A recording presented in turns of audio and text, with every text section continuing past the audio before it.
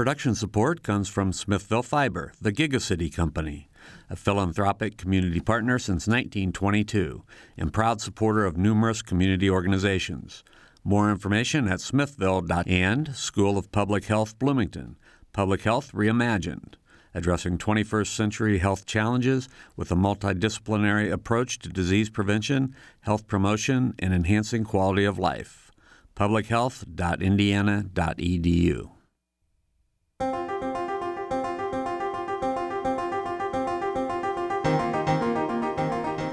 Welcome to Noon Edition. I'm Bob Zaltzberg, editor of the Herald Times, along with Sarah Whitmire, the News Bureau Chief of WFIU and WTIU.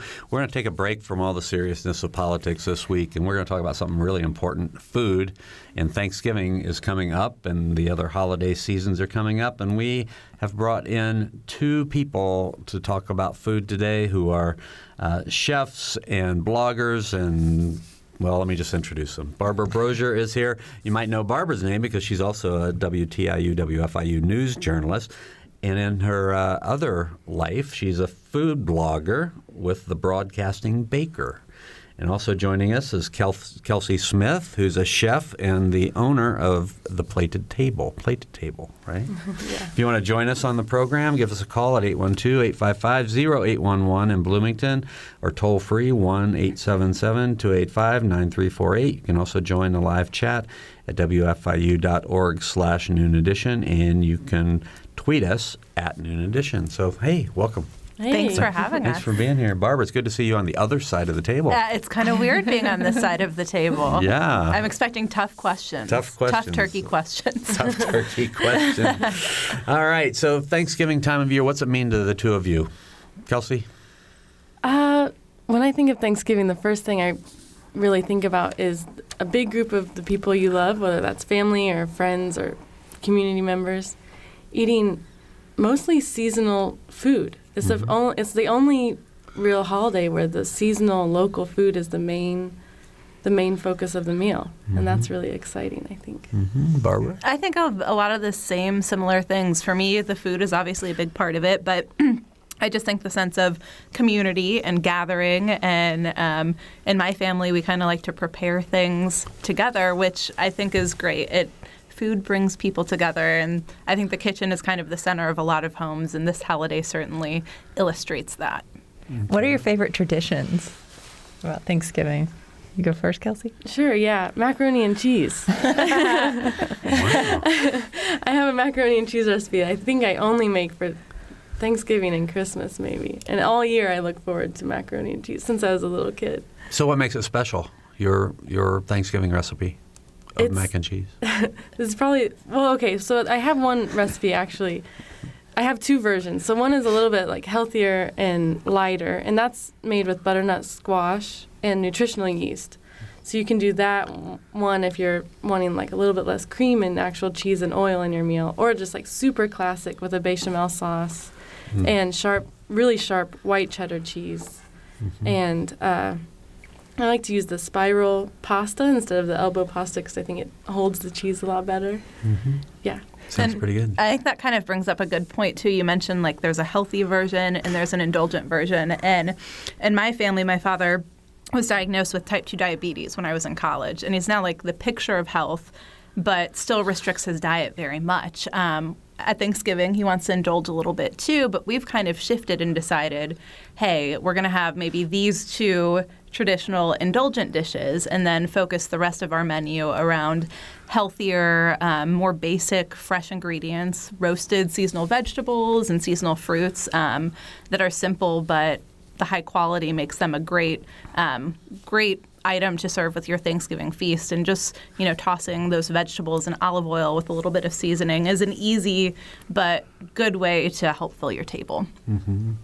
Okay. Well, I want to back up just a second and let Kelsey tell us what the Plated Table is. Plated Table is a personal chef, and I call it personal chef and catering. The catering is a little bit more small dinner parties held in people's homes. But I cook for a few families around Bloomington, and I make the menus based on what's seasonal and locally available. And it's sort of a farm-to-table. It's a way to eat really healthy when you don't have the time to prepare those meals for yourself. Are you making Thanksgiving for anybody besides you and your I'm family? only making I take Thanksgiving off to really focus on. Every year I have a large group of friends over, and we have a potluck style. But I still make. I tell everyone that it's potluck, but I can't not make everything because I'm too excited about like all of the dishes and all the variations of what you can do. So I'm just doing Thanksgiving for myself and my friends this year. Okay. And Barbara, the broadcasting baker. So when did you start that? I've been doing it on and off for several years. I've always enjoyed cooking in my spare time and decided to blog as kind of an outlet. As a news reporter, sometimes you have to focus on a lot of, sad things, and it's a good kind of creative outlet to go home and de-stress. So I've been doing it probably on and off for 4 years, shut it down for a while when I got busy, and brought it back a couple years ago. Okay. Well, we hope that you out there listening will join us on the program today, and you can give us your favorite traditions, favorite recipes, whatever, favorite party tips, whatever you want to do. 812-855-0811 or toll free 1-877-285-9348. You can also join the live chat at wfiu.org/Noon Edition, and you can tweet at Noon Edition. So we got a question. We've been talking about eating things that are in season. So someone asks, well, what is in season? There are a lot of great things. Yeah, fall is, I think, the best. I mean, that's why we have Thanksgiving, is because it's like the pinnacle of all of the great foods. You have the end of the season of all of the tomatoes and the beginning of the season of like squash, like 5 to 10 different types of squashes if you go to the farmer's market. Which are so versatile. They're so versatile, and they range in their sweetness and their color and size. And even just with squashes, you can have like a rainbow of things on your table. And I really like squash. It's great because it's great plain, but it's fun to stuff them with things too. We like to take acorn squash and roast that, and then stuff it with quinoa, which has some roasted vegetables in there as well, and it becomes just a much heartier but still healthy way to fill up your table. And it's a great alternative to like traditional stuffing. If you don't want something that's heavier like that, it's still a hearty dish that's or a little bit healthier. Or a vegetarian main course. Yeah. Yeah. Or right now, with so many people being gluten-free, wondering sort of what you would recommend for that something in season if folks want to go that route. Oh, well, I mean, all vegetables are gluten-free. Right. So if you like some must-have recipes that, you couldn't go Thanksgiving without. Yeah. Well, macaroni and cheese, if you went that route, since they seem to not get it out of my head, you could use gluten-free, noodles, and you could add seasonal vegetables to the macaroni and cheese and bake that in there, like broccoli or cauliflower or even squash. And even pies. My dad, we make for him a special pie that's low in carbohydrates, and we actually use pecans that we ground up and combine with a little bit of butter and cinnamon and press that down to make a pie crust. And I actually like that better because it's got that nutty, crunchy texture, and it's really delicious. You don't really miss the regular pie crust. But there are a lot of options gluten-free now when it comes to pasta and instead of, you could like do quinoa instead of stuffing if you wanted to do some sort of like a quinoa salad with all the normal celery and raisins. There's so many different ways you can go with stuffing, but you could use all of those normal flavorings and tastes and put those into quinoa or brown rice instead of your normal bread stuffing. Okay, let's kind of go through this Thanksgiving menu. So turkey is typically the star. Do you guys both do turkey? Yes, I do. Okay, what do you do that makes your turkey the best turkey ever?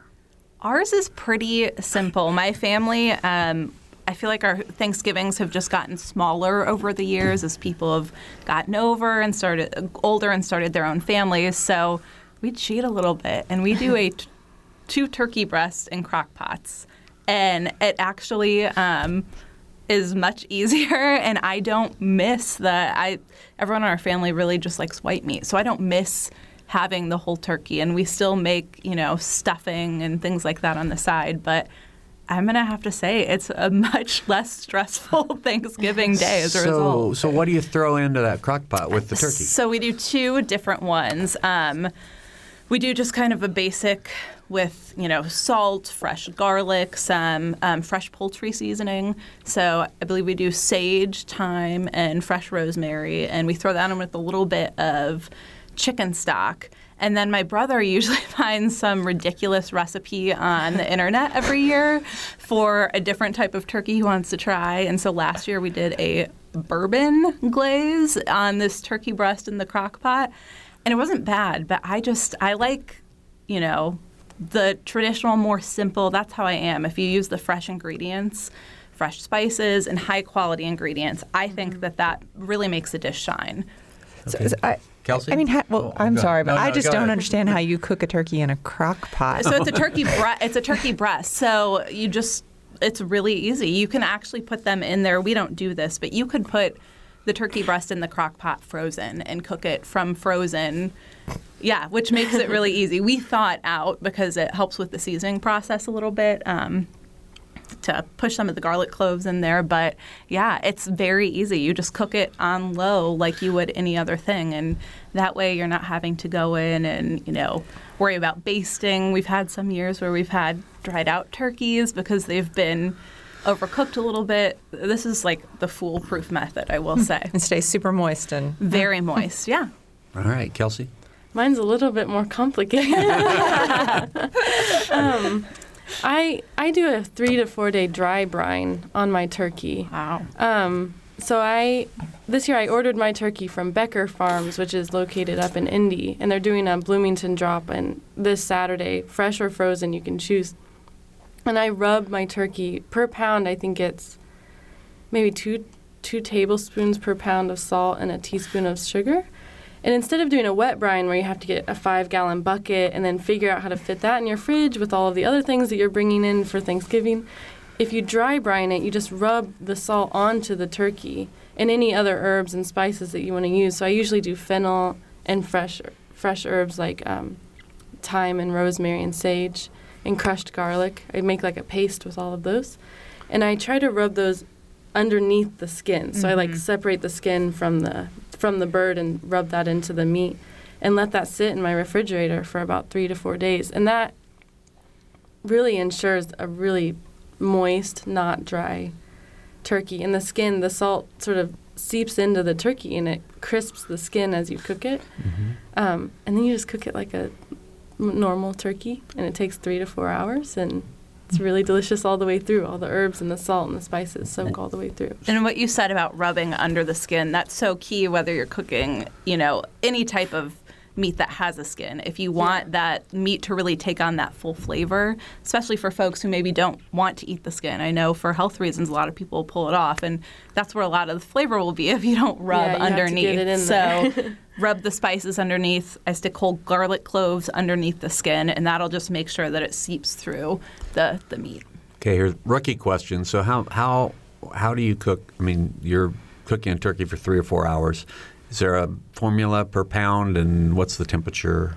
There is a formula per pound. I don't necessarily know it off the top of my head. Maybe that was something to research before I came in.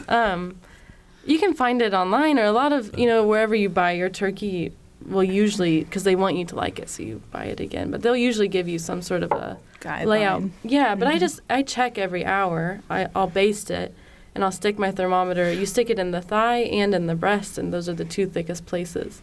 And so as you check, you're wanting your turkey to be about 160 degrees. That's when poultry is safe to eat. And so if you check every hour, and then as you're getting closer, you're around like 150, 155, you want to be checking every 15, 20, 30 minutes to make sure that you don't overcook your bird.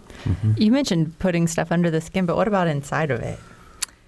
Yeah, that's optional. A lot of people, I think you can go either way, because stuffing a bird can cause some Health. Yeah, like people Some are people have scared gone that away it doesn't from that go. a lot. Yeah, I'm not afraid of it because we've been doing it for so long, and it really creates this delicious. And if you cook your bird long enough, it should be fine.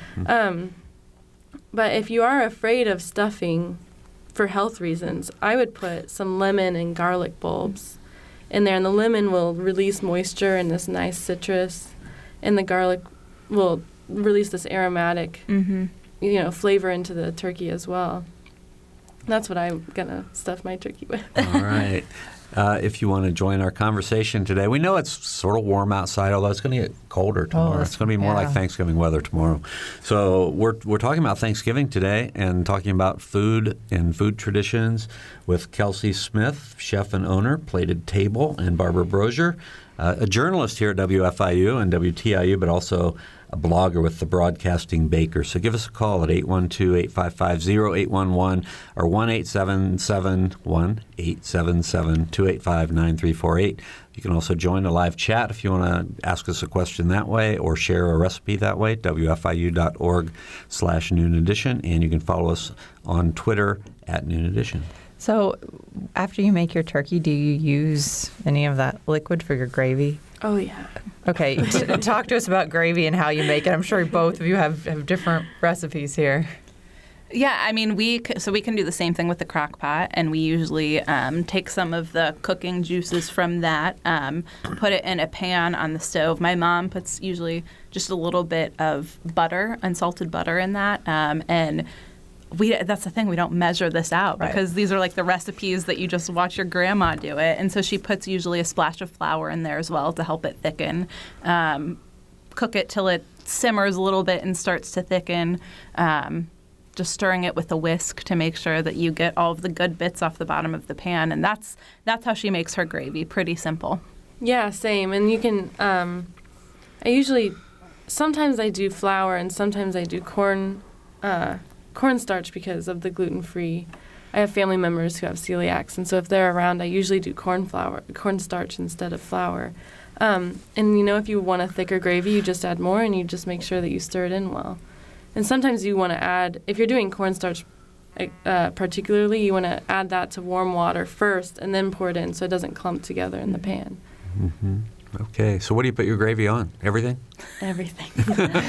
I'm one of those people who does not, and this is like horrible at Thanksgiving, I don't like my food to touch. I like them in each of their individual areas on the plate. So I like a little bit of gravy on my turkey, and that's about it. And yeah, I get made fun of a lot at Thanksgiving because so many people like to put like cranberries on everything and sop up the gravy, and I'm just like, I need one of those sectioned off plates so they can stand. You would get along well with my 5-year-old. That's contaminated. All right, let's continue through this menu a little bit. So stuffing is another traditional part of Thanksgiving. What kind do you guys like? This is another area. So I think every year the way we do things is each family member will kind of decide to take on a couple dishes, and every year it seems like things change a little bit. There are a couple dishes. My mom will make her traditional just stovetop stuffing. Mm-hmm. But my sister has made some stuffing last year with cornbread, chicken sausage, and cranberries. Mm. And it was actually really, really good. But there's something about it, the stovetop stuffing that my mom makes. It's not fancy, but it's one of those foods you grow up eating it. And I feel like you can't beat that. For nostalgia reasons. Yeah, and so for me, to avoid the gluten, I usually do some sort of a grain salad. And right now I'm on a persimmon brown rice salad kick. Mm-hmm. And I make a really thick onion, like a caramelized onion jam that I mix into that. And I pour some sherry vinegar in there and use hard goat Gouda cheese. And that, I think, is better than any stuffing I've had. I love a good, because it's like fresh and fruity and salty, and it combines a lot of those tastes. So it's stuffing like? Well, no. It's hard. I mean, it's a starch, but it's like the starch, and it has a lot of different things in it, and so no one will ever accept it as stuffing. I'm super excited about trying new things, but I know I have to be careful because we have traditions with here. People's stuffing. Yeah. Well, so I have to ask you, Kelsey, so you just described a dish that's really unusual and innovative. So is there some trial and error thing you go to come up with something that you like that? Yeah, I'll just grab things from different recipes that I like. I love caramelized onions that have sat on the stove on low for an hour or an hour and a half until they're just really dark and soft and sweet. And persimmons are just a local thing. And I make a lot of salads and grain salads in general. And so I just put, it's like all of your favorite things, and then you have some leftover brown rice, and so you throw that in there too, and you have a hunk of cheese from last week, and you throw that in too, and sometimes it just works out, and sometimes you don't make it another time. I have to laugh about the stovetop stuffing because my wife and I go to a Thanksgiving dinner every year with about 20 local people, and one person always makes the stovetop stuffing just kind of to mock the other we have a lot of chef-type people in the group, and somebody else will bring some very creative stuffing, and it's always the stovetop that gets... There is something about that. I feel like other dishes people in the family are okay with experimenting with, but it's the stuffing and then my grandmother's green bean casserole. Every year, if those are not on the menu, people freak out. All right, we're going to take a short break, but we're going to talk about green bean casserole when we come back. We're talking with Barbara Brosier and Kelsey Smith today. Sarah Whitmire is here. I'm Bob Saltzberg. We're talking about Thanksgiving dinners and what you can do to make yours perfect. We'll be right back.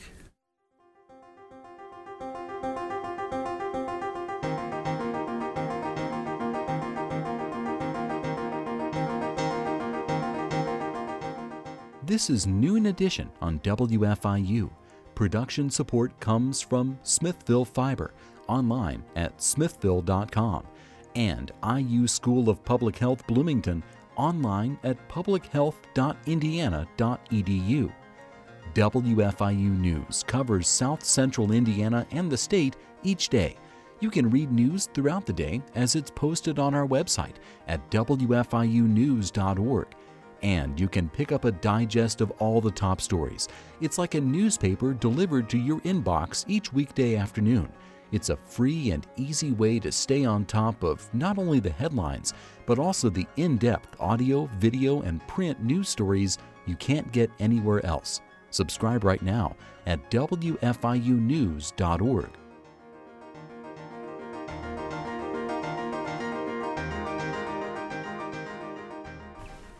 Welcome back to Noon Edition. I'm Bob Saltzberg from the Herald Times, along with Sarah Whitmire from WFIU and WTIU, and Barbara Brosier from WFIU and WTIU, but more relevant today, The Broadcasting Baker, a blog that she does.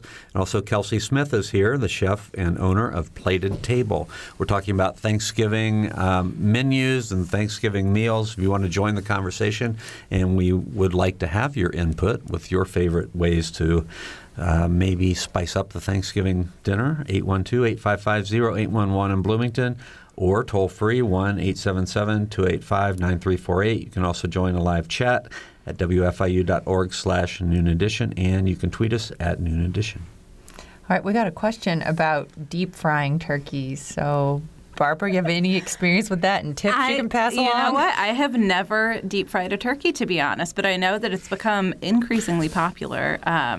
And that there is a very, good chance that things can go wrong. So that's probably why I have never attempted to deep fry a turkey.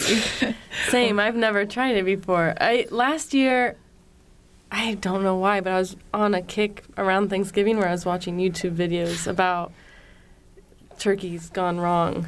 And that was at the top of the list. A lot of these were like 20-foot high, fires. You put the turkey in, and something about the water and the oil that at that high temperature, the water and the turkey, and it'll just shoot through the roof, the flames. So be careful. Yeah, do your research. Do some research. Yeah, and make sure you have someone spotting you, just in case, is what I would suggest. It's one of our producer Mike's favorite ways to do turkey. So to deep fry it. Really? Yeah, well, I don't know. Maybe. I think last year Bon Appetit might have had a really good step-by-step guide of how to do it. So you may want to Google that. Okay. All right. What can you start doing now? A lot, actually. Yeah.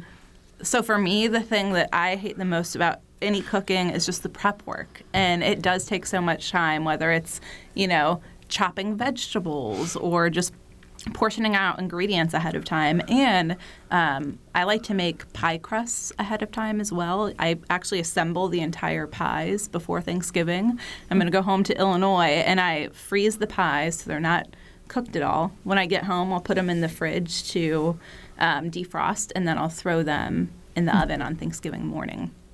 So that's one easy thing that you can do is if you're making pies. get that out of the way. A lot of desserts, the same thing. If you're making a cake or something like pumpkin bars, you can actually completely bake those and get those ready for Thanksgiving and throw them in the freezer and then take them out the night before to defrost them in your refrigerator. Somebody writes in, what about an easy pie crust recipe then? Because that really can turn into a nightmare quickly. It can. And I found that pie crust, like, people get really freaked out about it. It can be intimidating. And people also are very opinionated when it comes to how to make the proper one. I have started experimenting with using coconut oil to make a pie crust, actually, instead of shortening, as a little bit of a healthier version. Of course, it does not taste the same. Some of these healthy substitutions, you can't make it and expect it to taste the same. But I think that the best pie crust, personally, is made with shortening. And you just have to work at it. Don't try and do any shortcuts, is my suggestion. My mother used to try and use her food processor to help with her pie crusts, and sometimes it would come out great, sometimes it wouldn't. I use my food processor. And you have success. Yeah, and what I figured out is that you really want, a lot of recipes will say to blend your butter until it's in chickpea-sized pieces or something like that. Or it says also to, like, cut it up into small pieces. But you really want big tablespoon-sized, almost frozen chunks to go into the food processor. And then you just want to pulse it about 20 times quickly. And you'll get these big chunks. And when you lay it out on the table, it'll be really crumbly and you'll think it'll never come together. But if you roll it out, and then almost like you're making croissants, if you fold it on top of itself and you roll it out again, you get these really beautiful layers. I'm going to have to try that. Yeah, I like that way of doing it a lot. That's a good suggestion, because I think the problem with the food processor sometimes is you want to, like, you want to really go for and it. And that's not what you want for a good pie crust. You want to stop when there are chickpea-sized pieces. And a lot of times I don't know, the directions are weird on these food processor pie crust recipes. I think the greatest advantage we have for cooking now is how popular it's become on social media. You see a lot of these videos that, like, you can't stop watching on Facebook of them, throwing recipes together, and you can go on YouTube and just look up, how to make a pie crust, and it'll show you. For me, I'm a visual learner, and I have to see visually, okay, how do I do this? If you want to crimp a pie crust, and just that word intimidates you, go on YouTube and, look up how to crimp a pie crust. And it makes things a lot easier that we have all of these tools at our fingertips now. So, Kelsey, what can you add in terms of other things you can be doing right now? Yeah. I am a major planner. And so I think right now, like, writing out your entire menu, in your grocery list as well. The Bloomington Farmers Market is tomorrow. And so that's probably your main, way of getting, if you're wanting local seasonal things, that would be your main place of doing that. So you should, for me at least, I have my whole menu planned and the recipes all planned out for each of those and the steps of how everything will go in the oven and be on the stovetop and when this will be done and when that'll be done. So that it should run pretty smoothly, which will save you so much time if you have it all planned out and you're not sort of just trying to throw things together and you're wasting oven space or you're wasting stovetop space. Knowing the oven times is key, because that can really throw things off if you don't prepare like you do and make sure that, I have something that has to go in at this temperature for this long, and you have competing dishes. Make sure that you can time things out properly to get everything done at the same time, because that's tough. So the space issue was actually one I had. Just a big problem we always seem to have with our Thanksgiving is there's just not enough room in the refrigerator. Any advice on things you can do that maybe don't need to be in the refrigerator, or what can we do? Well, here's the thing. It also depends on the weather, because the past few Thanksgivings that I've been to when I've gone home to Illinois, it's been cold enough that doing something like sticking a dish, on a table in your garage is going to, keep it cool enough. Fridge space, I think that's something that everyone struggles with. I don't know if you have any suggestions. Well, I think one thing, prepping, a lot of your side dishes can be prepped the day before and served at room temperature. So you could take them out of the fridge morning, early afternoon, and let them sort of come to room, depending on when you're serving Thanksgiving. But you could let them come to room temperature And then as they're coming to room temperature, be putting your, the things that whipped cream or whatever it is that needs to be cold, then making those and storing them until they need to be served. Okay, green bean casserole. I want to go to Kelsey first. What's your take on that, or do you have a substitute, something that would be similar? Yeah, so I usually just roast green beans. I don't do a casserole. I think I agree with Barbara. Mm-hmm. Sorry, I agree with Barbara about trying to plan a menu that's equally indulgent, and you're not going to leave feeling like too gross. And so for me, like the mashed potatoes and gravy and the macaroni and cheese are maybe my two, and all the desserts, of course, but are maybe my two most indulgent things. And then for green beans, I just roast a lot of them, toss them with olive oil and salt and pepper, and broil or roast them on like 450 until they're nice and crisp. And that's how I like to serve green beans. You don't pour a bunch of mushroom soup over them. Mushroom soup. I have never bought mushroom soup, and I would like to keep it that way. Okay. Barbara, how about your mother's, right? It was my grandmother's, and we actually do two versions because everyone loves the original but doesn't want to eat, a ton of it. My grandmother's recipe is actually even worse for you than the regular stuff, and kind of suspect some of the things in it, but it's cream of mushroom soup and a lot of Velveeta. Oh, wow. Oh, man. Velveeta? So it's like a cheesy, Velveeta melts, like no other cheese product, I guess. But you mix those together, and I mean, it's a cheesy, and then no French fried onions, which I know for people who love green bean casserole is sacrilegious, but you make homemade garlic breadcrumbs to put on top. And everyone in my family, that's their favorite thing about Thanksgiving. That sounds like a dip. I would eat that with crackers. It's great. But then we also make green beans that we steam, toss with a little bit of olive oil, pepper, salt, and lemon zest. And that's also a really, really popular side dish. So you have like two things going on at your dinner, right? Yeah, You've got the Hoosier table over here. We do. It's because everyone, aside from the green bean casserole, there are a couple other dishes that people really want that to be their indulgence, and other people don't care about as much. So we just have way too much food is what it boils down to at the end of the day. Green bean casserole seems like one of those things that divides people, though, because either you love it or you hate it. And yeah. And I don't love the regular cream of mushroom soup, French fried onions. It's something about, I think, again, a lot of these dishes, it's like a nostalgia thing for people. You remember your grandparents making it, and so it becomes special, and it just kind of, it tastes like home every time I have it.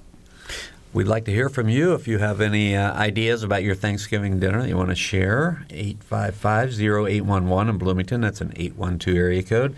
Or 1-877-285-9348 outside of the Bloomington area code. You can also join the live chat at wfiu.org/Noon Edition, and you can tweet us at Noon Edition. So both of you, maybe Barbara, you can start with just some appetizer recipes. 'Cause personally, I know people always arrive and they immediately just will get a cookie or something because that's what's there. So how do I avoid that? So this sounds really weird, but we like cauliflower caviar. I know the look. What is that? And you basically just cut cauliflower up very finely and you roast it so that it gets browned a little bit. And then we mix it. It kind of depends what we want to do with it every year, but we usually toss that with olive oil before we roast it, sprinkle it with some lemon juice, and we serve it in endive leaves. So it's like an easy, portable thing. I really like that. Half my family is like, I'm not eating that. So we also serve, typically we like to put vegetables out in a super easy dip if you eat dairy, as we get Neuchâtel or Greek yogurt cream cheese, and you just take the whole block, 8 ounces, and then you pour salsa in there, and you just mix it together with an electric mixer, and it's an easy veggie dip that is creamy, but it's not, completely out of this world ridiculous with the amount of fat and calories that you're consuming. So we try and put vegetables and healthier things out that people can munch on beforehand. Yeah, same. So I usually do a seasonal vegetable plate with, different colors of radishes. Right now there are black radishes and watermelon radishes, and purple radishes. They're beautiful. So beautiful. And so some of those, a few fresh and crunchy greens, carrots, anything that you can eat raw that I can find at the farmer's market. And I chop those up or slice them. And I try to serve it with lighter things so you don't fill up too much before the dinner. So maybe like a feta and herb dip with so you just blend feta with whatever herbs you have maybe left over from your day of cooking with a little bit of olive oil and salt and pepper. And then I like chips and salsa too. I think that's sort of a light. Mm-hmm. The salsa, salsa is just It's delicious great. all the time. And I think, too, it's important to remember that you can't always do it all on Thanksgiving. And so I don't think you should be afraid to take, like, semi-homemade shortcuts. And, people aren't going to be mad if you serve them a store-bought hummus, probably. Focus on your energy, your time, and your budget on the dishes that are really important to you, because otherwise we would all go crazy, I think. And it's easy to dress up something like a homemade hummus too. Or a store-bought hummus. You could buy that and throw a little bit of extra this and that in there and make it your own, and people won't even know. They won't. All right, we have a phone call. Bob from Greensburg is on the line. He wants to talk about green bean casserole. Bob. Yes, sir. The best way that I found to serve the green bean casserole is you warm it up real good, not real hot, just nice and warm. You open the back door and you set it down out there on the porch and holler, "Here, kitty, kitty." Oh. Not a fan. All right.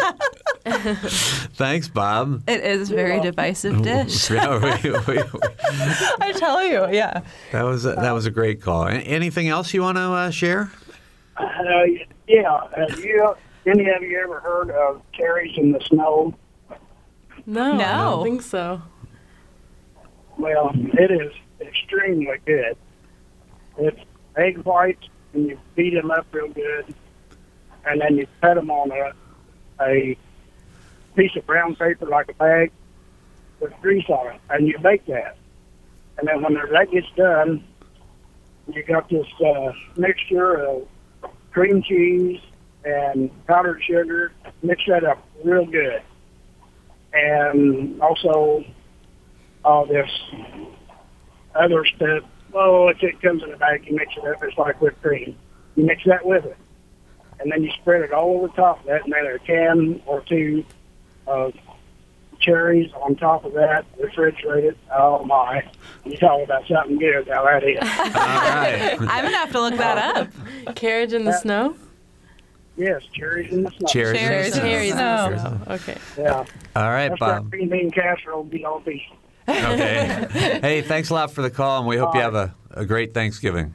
All right, you too. Thank you. Bye-bye. All right. 855-0811 or 1-877-285-9348. You can also join the live chat at wfiu.org/Noon Edition, and you can tweet us at Noon Edition. I think that was a great segue into favorite desserts. Oh my gosh. Cherries and confectionery sugar and cream cheese. You can't go wrong. Barbara, what are a couple of your favorites? I actually tried a new recipe a couple years ago. It's from Cooking Light, which is a magazine I like to go to for ideas. You can find their recipes online, and their lighter takes on a lot of traditional dishes. I've always loved pecan pie, but like by the end of the slice, I'm kind of like, so much sugar. So now I make a cranberry walnut pie that is a little bit different, and I absolutely love it. It's been a big hit. No one's missed the pecan pie. So that's probably my favorite Thanksgiving dessert, I'd have to say. And I was never a big fan of pumpkin pie, which I know is sort of a big deal. But last year I made a pumpkin custard without a crust or anything. You baked it in like a tart shell, and that I think was my favorite, which I was a little surprised about. But it's sort of like a pumpkin pie filling, but with a few extra yolks in there. Mm-hmm. So pumpkin pie, pecan pie, we mentioned both of those. Those are pretty traditional. Now you've taken a new twist on cranberries, but of course cranberries, I mean, man, growing up in Indiana, those cans of what The jelly. The jelly that you oh can man, slice. I know. But there's so many other things you could do with cranberries. What would you suggest besides your dessert? So I just love the flavor of cranberries, and I know that they're naturally tart, but I don't like to add a ton of sugar. I just do a very little bit, and then we do orange juice and a little bit of orange zest, and reduce them down. There's a recipe on the back of cranberries you get, but I would highly encourage you to drastically cut the amount of sugar that is in those out and let the flavor of the actual cranberries shine. That's typically how we cook them. I do something similar. I also add orange juice and orange zest, but I reduce the sugar and I finely chop an apple and I add that in and with some walnuts, and that adds a lot of different textures in there as well. Okay. We have another phone call. This is Connie from Bloomington. Connie? Yeah. Hi. I know that sometimes there's a real problem with turkey breast drying out when you bake a turkey for very long. And I tried a few years ago just to turn my turkey upside down with the breast side down. Now, I know with a bigger turkey it can be a problem turning it right side up, but I find that really keeps it moist and tender. That's So- a really good tip I hadn't heard before. Yeah, it makes sense. Yeah. The juices would all be collecting down at the breast then. And if you turn it full within the last 15 minutes before it's done, then it browns as well. So it just really does seem to help. Okay. Well, All right, thank you. Thanks, Connie. Thanks for the call. We got a question about fresh herbs versus dried herbs, and how do you substitute if you don't have fresh ones or want to use fresh ones? You want to use a little bit more of the dried because the flavor won't be quite as pronounced if you're substituting dried for fresh. Is there that much of a difference in the taste? I think there is, absolutely. And you can find, you should be able to find fresh herbs at your local grocery store. They're usually going to be right by all the salads, like the pre-prepared salads, bagged lettuces, and usually you can find a packet that says on it poultry herbs. So it doesn't get any easier than that. And if not, just pick up a couple different packages or substitute the dried. But I think fresh, I you would go can't fresh. beat. Yeah. Yeah, I would totally go fresh. What can you find at the market tomorrow? At the market, Kelsey? you'll find a lot of squashes and apples, greens. How about herbs? Any herbs? Oh yeah, you'll find rosemary and sage, thyme. There's not any cilantro right now. No. There might be a little bit of parsley still. I'm not sure. I never think of cilantro on Thanksgiving. No, yeah, You know. probably not. Not exactly. Not exactly. Okay. So can you just thinking back, I guess we're going nostalgic now, like what's been a huge Thanksgiving success with your family and why would you define it like that? Do you want to go first, Kelsey? Sure, I'll have to think about it a little bit. We would always go to my mom's sisters. It was the only holiday that we spent with my mom's family. And one year, I don't know why they didn't just let us do this all the time, but they let us eat the dessert first. And somehow that made that Thanksgiving, as a kid, it made it really special because it was like opening a present before Christmas almost. Do you remember what was for dessert? Oh, pecan pie for sure. Yeah. Yeah, sugar cream pie, pecan pie. We had I think it was a date pudding that I later asked my mom for the recipe, and it was like a box of cake mix and like dates. It was like the worst thing I think you can ever eat. But I loved prune. It was prune pudding. Oh, prune pudding. It was prune pudding. So that I think is to help with your post Thanksgiving.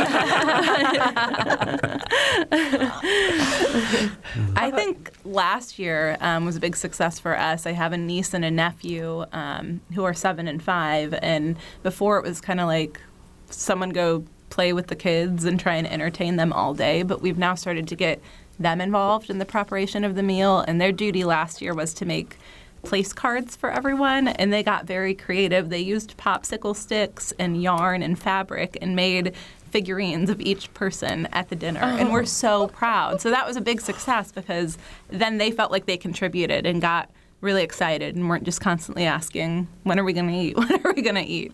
Yeah. That's such a great idea. And we still have those. We use them as Christmas ornaments now. It was really sweet. I see what Miles is going to be doing. All right, we've got Andy from Bloomington on the line. Andy, Yes. go right ahead. Just wanted to mention a couple of favorites I have. First of all, with sweet potatoes, a really good way to fix them is you mash them up and then cut apple and pick Granny Smith apple, a couple of Granny Smith apples, and pecans. Wow, and then you bake it? Bake the whole thing? Yes. Sounds pretty good. That does sound good. Yeah. Do you put butter in there, I'm assuming? Yes. Not a lot. It's Thanksgiving. You got to put Butter butter in in everything. All You right. have to have butter. Yeah. The other favorite of mine is with cranberries, and what I learned from a friend of mine was to you take a bag of cranberries and you grind them up with a food processor, but along with a navel orange that you've cut up and skinned all the pieces and taken all the seeds out and so forth, and then you can also put the skin of the orange into it, and then if you add some Grand Marnier after you've got it finished, you have to put some sugar in, of course, but not a lot of sugar. That sounds great, though. The orange and cranberry is just a classic combo. Yeah. But how much Grand Marnier? That a little bit of sugar, but just a touch, right? Just a little bit. Just a touch of Grand Marnier. Okay, good. Andy, thanks for sharing. We appreciate it. Okay, thank you. All right. I think we should mention cocktail recipes. We know a lot of families are probably going to be divided over politics this Thanksgiving, so they might need some refreshments. My family, my dad's a home brewer, so we actually tend to do different beers to go with our meal, which is interesting. And I try and find local beers here in Bloomington to take home. He grabs some in Illinois, and we do many varieties, but we try and find seasonal things. Like in Bloomington, you can find a persimmon beer, which is really fun and festive for the holidays. My mom has also made a cranberry sangria before, using a little bit of cranberry juice in there, and it's really, really good. Yeah, and so as I said earlier, I do my Thanksgivings potluck. And so everyone sort of brings a little bit for themselves and some to share. And so we have a combination of wine, beer, and liquors. And this year I'm going to try to do mostly Cardinal Spirits liquor at our Thanksgiving. But one of my favorites is ginger beer with a little bit of bourbon and lime juice. So instead, it's like a Moscow Mule, but instead of vodka, you use bourbon. It's pretty warm, and it feels like with the ginger and the lime, it's like light and refreshing. Mulled wines are also great. That's something that I find myself only drinking around the holidays, and I think it's Brown County Winery that does an apple cranberry wine, and something like that is especially good.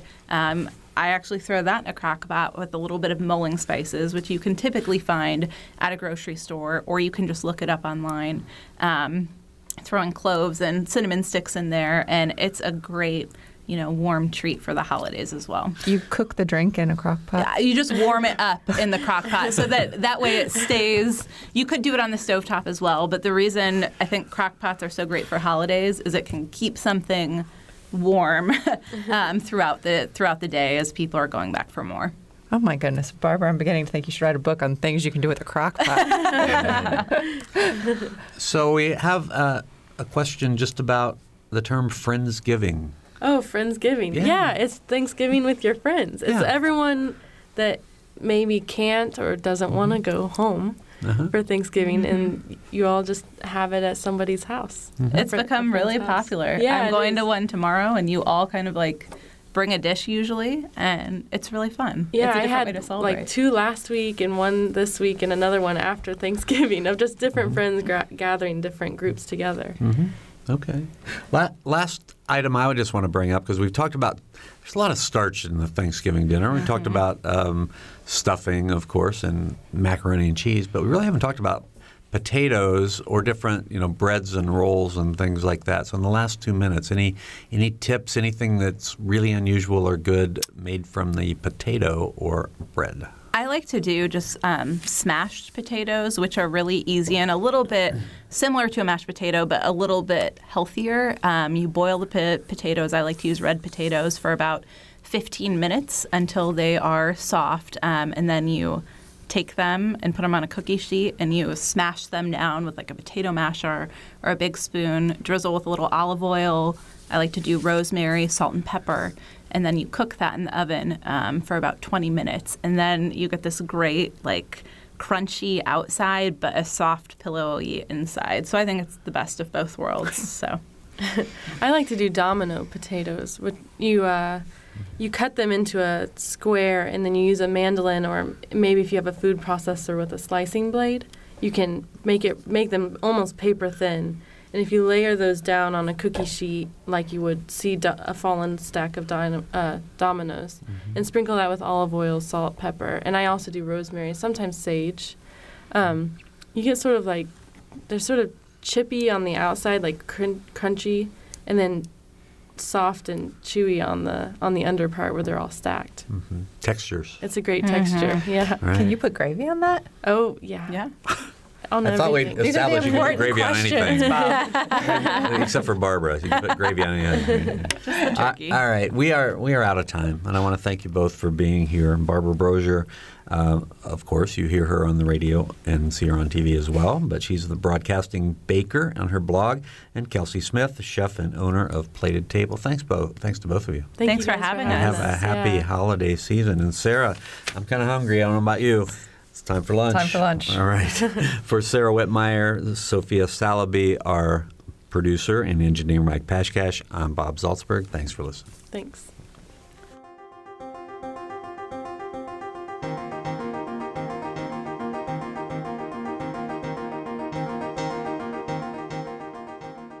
Noon Edition is a production of WFIU and the Herald Times. A podcast of this and other WFIU programs is available at WFIU.org. Production support comes from School of Public Health Bloomington. Public Health Reimagined, addressing 21st century health challenges with a multidisciplinary approach to disease prevention, health promotion, and enhancing quality of life. publichealth.indiana.edu. And Smithville Fiber, the Gigacity Company. Fiber Internet, HD, and digital IPTV in southern Indiana. More information at smithville.com.